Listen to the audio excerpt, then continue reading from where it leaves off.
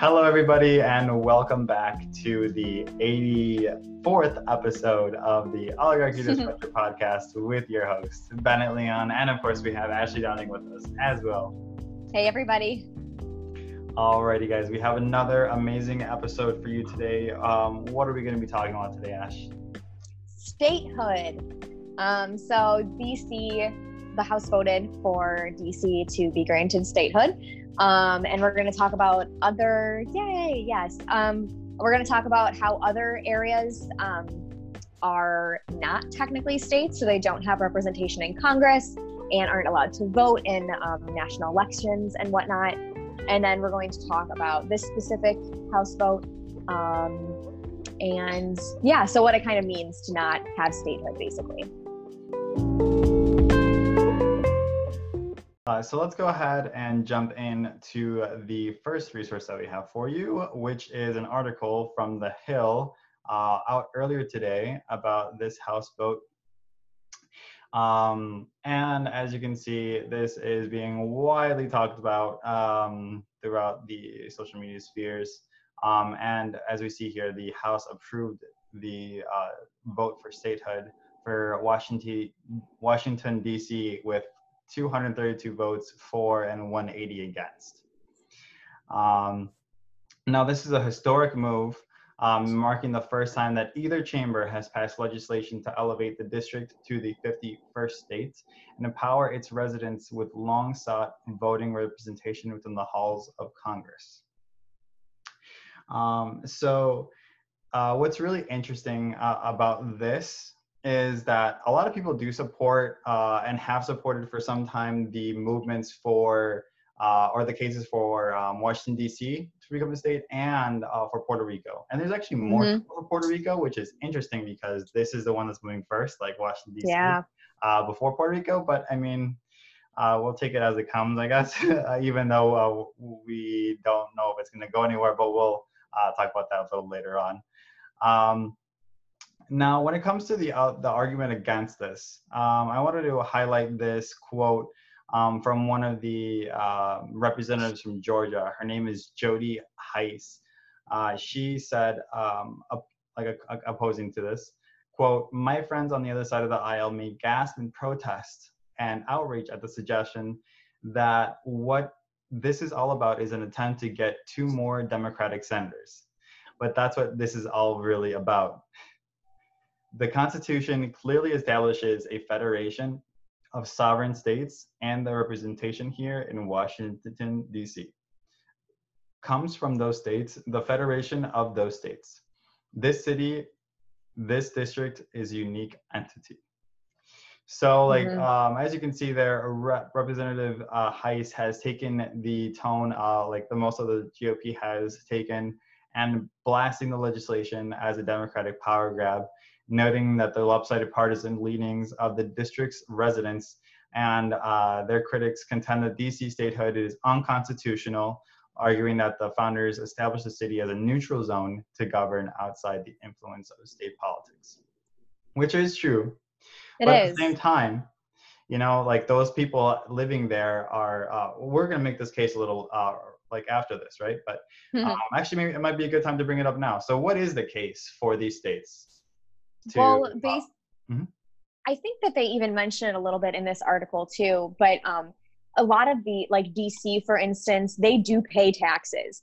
Puerto Rico doesn't pay taxes, but federal taxes, but they still have payroll taxes and other types of taxes that they do pay into. So it's kind of like that phrase from, taxation without representation. So that's kind of the argument for it. And when you think about it, right at the top here, it says 4.4 million American citizens do not have voting representation in Congress. That's really what makes us a democratic state, right? Is the fact that we have the ability to vote, at least on the people who are going to be making our laws. We at least get to vote them into those positions. So that's really the biggest argument, I think, for statehood. Absolutely. And I'm really glad that you mentioned very first and foremost the that one very popular phrase that everyone knows: no taxation without representation. And it's something that Americans should very much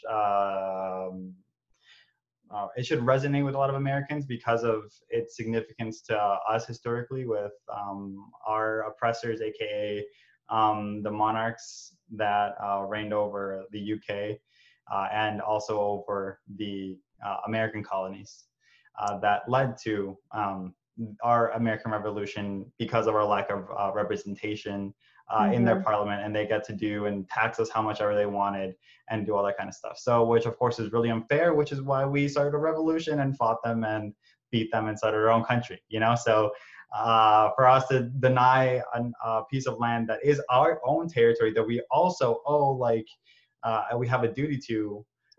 Responsibility for. Absolutely. And we're not fulfilling that. So I think that's very interesting to know as well. Yeah, and I think that this second paragraph is really important to mention too, that well, first, I guess I should mention that up there it says Puerto Rico, DC, Guam, the U.S. Virgin Islands, Northern Marina Islands, American Samoa, all. But what's really interesting about this is a lot of those areas are large and they have big populations, and people, one of the biggest arguments are, oh well, they don't have, they're too small of states, but it says here DC has more residents than Vermont or Wyoming. That's a very big population that's not being represented then. And then you also see here Puerto Rico, if they were able to become a state, they would be the 29th most populous state. I mean, that's a lot. That is crazy. And they would also they would contribute significantly to the federal economy. Yeah, but no, I also kind of wanted to talk about these charts that are in this article here from the dataforprogress.org website that we're on. So this chart shows support for statehood is stronger for Puerto Rico than it is for DC, which I mentioned earlier, which I thought was interesting why DC came out first before Puerto Rico, even given like all the problems they had with like Hurricane Maria and all those other hurricanes that preceded after that. They were not given that. And they, even though we do have a responsibility, like you mentioned a little earlier, to them. So the support for is that lighter shade for Puerto Rico, and the support, of course, the Washington for DC is that darker shade. And we see way more for Puerto Rico than we do for DC. For the opposition, they're pretty much the same. A little bit more for opposed to Washington, D.C. I'm assuming that's be more on the basis of the constitutionality of it, taking that kind of route for that. And don't know, which is, I assume, most people. DC wins there as well. So they don't know what to take about that or think about that. Go ahead. I think that the reason for that is because the main argument for DC not being able to become a state is that neutral zone, right? That the Constitution has. So I can honestly see this. I can see why Puerto Rico would be higher than Washington, D.C. It does make sense. And it's something that to be considered, at least, and not just a power grab. So let's take a look at this one as well. So this one takes a look at the partisanship strongly influences the statehood support. So for this one, we have two different voters voted in Democratic in 2018 and voted Republican in 2018. So it looks like Democrats support the statehood for Washington, D.C. and Puerto Rico way more than Republicans. It's actually negative for both Puerto Rico and D.C., but it's way more for way worse for D.C. for the Republicans. So yeah, interesting. Democrats support that way more. Age is also a strong factor in support for statehood. So we have different generations here that we're looking at in comparison: the millennials, Generation X, boomers, and silent generation. Don't know what that one is. Yeah, Boomers. literally.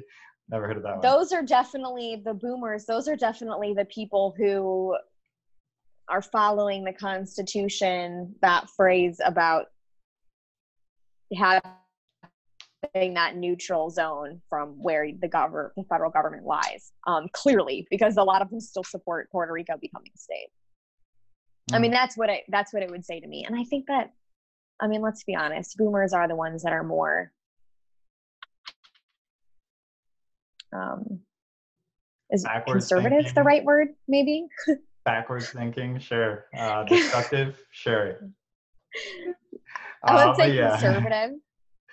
Yeah, so I think you made a good point there. Yeah, a good observation. I think you're right about that as well. But of course, for the younger generations, like we see Generation X, millennials, it still rings true that we support this. We support the case for statehood way more, and much more for Puerto Rico than for DC as well. So that rings true across all the spectrums. That support for Puerto Rico for statehood has way more support. Support for statehood is weakest in rural areas. Makes sense.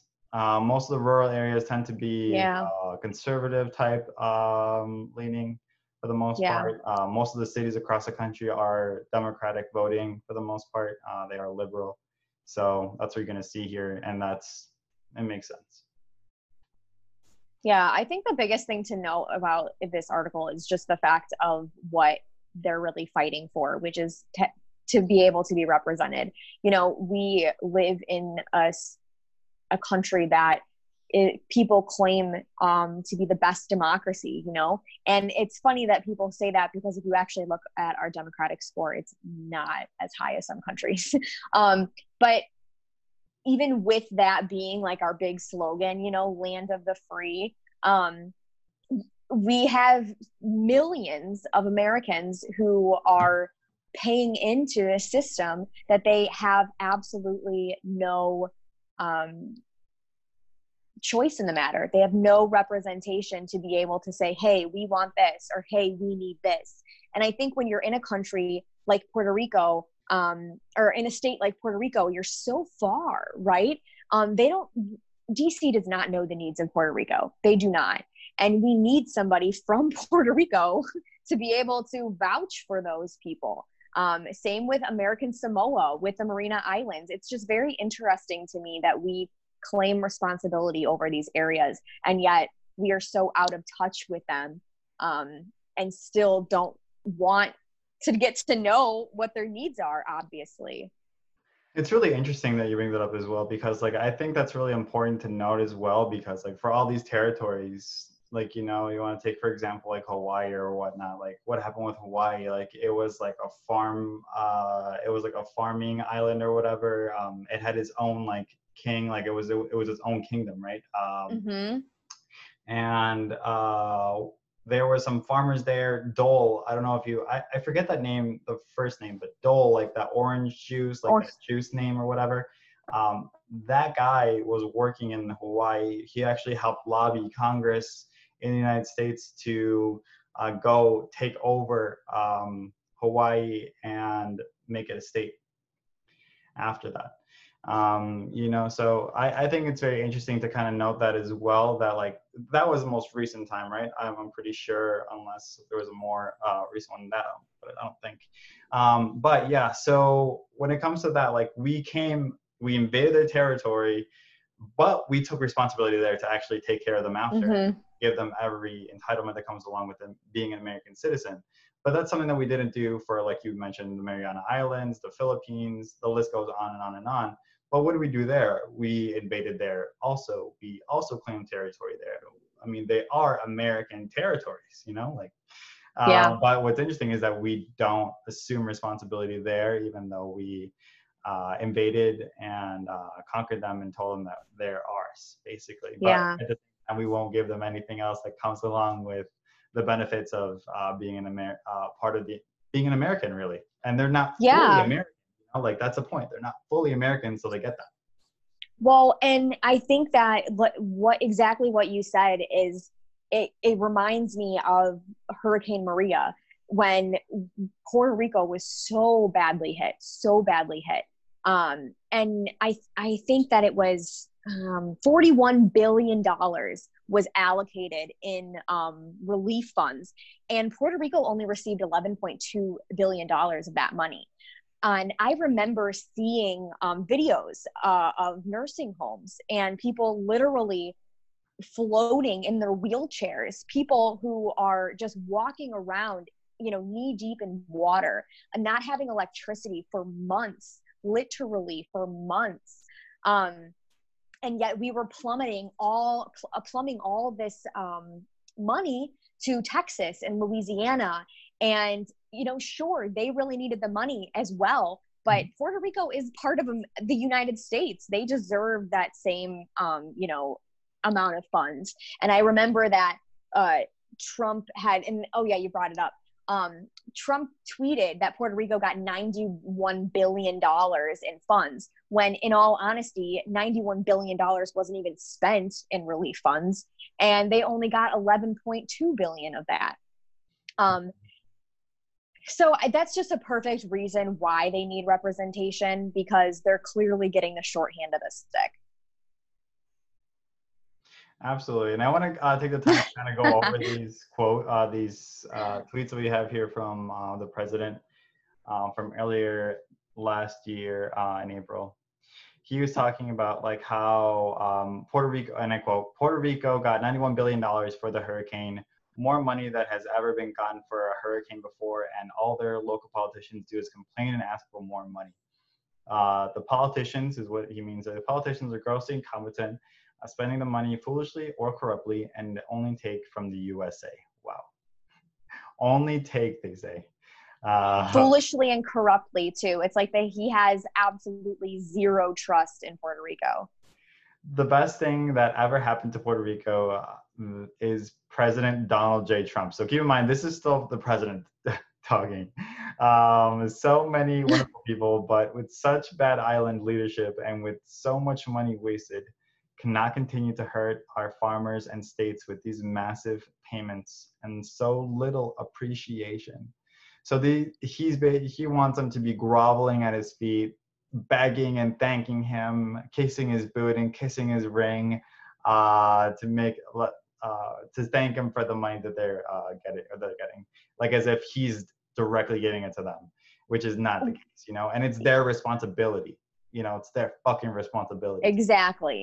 Exactly. Well, and it's really funny to me that he makes these numbers, $91 billion, when they spent like half that, not even, but this is just really why we need representation in these areas, because it does also show how out of touch he is, how they spend the money foolishly and corruptly. Honestly, to me, that seems like a racist statement. And then that they have so little appreciation. Don't quote me when I say this, guys, but I'm pretty sure that there was not an area in Louisiana or Texas or those southern states that did not have electricity for a month. I don't think that there was a place that did not have electricity for a month. And Puerto Rico did not have electricity in some areas for months, plural.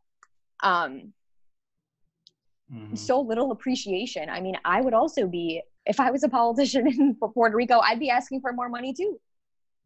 Like, this dude's ego, is so ridiculous. This is also the time where, I don't know if you remember, but he also went to the island himself, and he was giving out a bunch of what was it? He was giving out a bunch of supplies and stuff, and he got a lot of shit for throwing stuff at people, yes, he was lobbing it at them. So I wanted to pull up for our audience to kind of check out what our paper towels, basketball. I'm not gonna pull up basketball, but paper towels, I'm assuming. Okay, it's this one. So check this out. So this is the president of Puerto Rico, right after one of their hurricanes, and this is how he treats the people of Puerto Rico. And this is definitely a race thing, I feel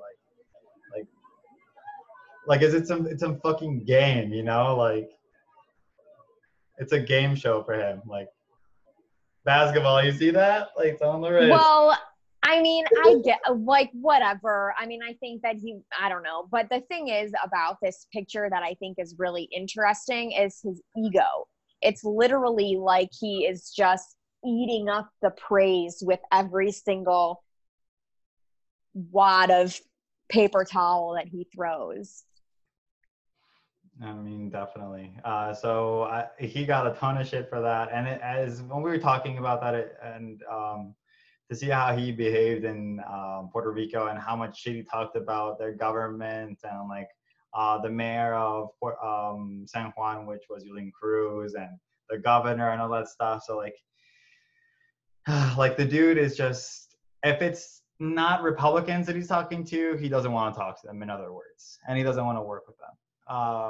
So that's the kind of president we have, and that's the situation we find ourselves in, and that's why fucking Joe Biden has a 10-point lead on him nationally. And as shitty as Joe Biden is, he looks like he actually might beat Trump. So if you would have asked me a month ago, I would have said it would definitely be Trump, but who knows now? So I still don't know. It's way too early. Way too early. Yeah, we'll see. All right, so let's wrap up here. Unless you want to mention anything else about who we have to talk about. No, I know we didn't talk about like what is to come with this House vote. The House voted, but Trump has already mentioned that he's going to veto it if it does somehow miraculously pass in the Republican Senate. So I mean, it's really awesome that this is being talked about more, but I don't really see it going anywhere right now, unfortunately. But I think it's good that we did an episode on it because it's important to make this known. I don't think a lot of people realize that 4.4 million Americans don't have representation in Congress. Yeah, absolutely. So we mentioned a little earlier how like the representative and the GOP basically are like totally against it, but yes, Trump is also staunchly against it and has promised to veto, and that just shows how completely irresponsible it is and how much of a political move it really is for them. And they explained, especially that one representative that we talked about earlier in that quote, she mentioned how it was because of the Democrats wanting to win. Yeah. My bad. It was the tip of my tongue. Yeah. The Democrats wanting to win and take over Congress using that method. So it really is literally a political decision for the Republicans to vote block or to think that way. So yeah, let's leave it at that. So once again, thank you so much for tuning in. And if you haven't done so already, definitely write us a 5-star review if you're listening on Apple Podcasts, and comment down below if you're watching on YouTube, on Facebook, or wherever you're watching us as well. We'd love to hear back from you. And follow us on our social media pages and websites where you can also get. So where can they follow us, Ashley? Every single social media platform, basically. So Instagram, Facebook, Twitter, YouTube, as you mentioned, our videos are there. And then we write articles, and you can listen to our podcast as well on our website, WordPress. It's on WordPress. So I think you can just look up WordPress, The Oligarchy Disruptor. And then every single podcast platform, basically, there's 8 of them that we are on. Anchor, Spotify, Apple Podcasts, to name a few. Absolutely. So with that, once again, guys, thank you so much for watching and tuning in. We will see you on the next episode. Thanks, guys. Bye. Bye.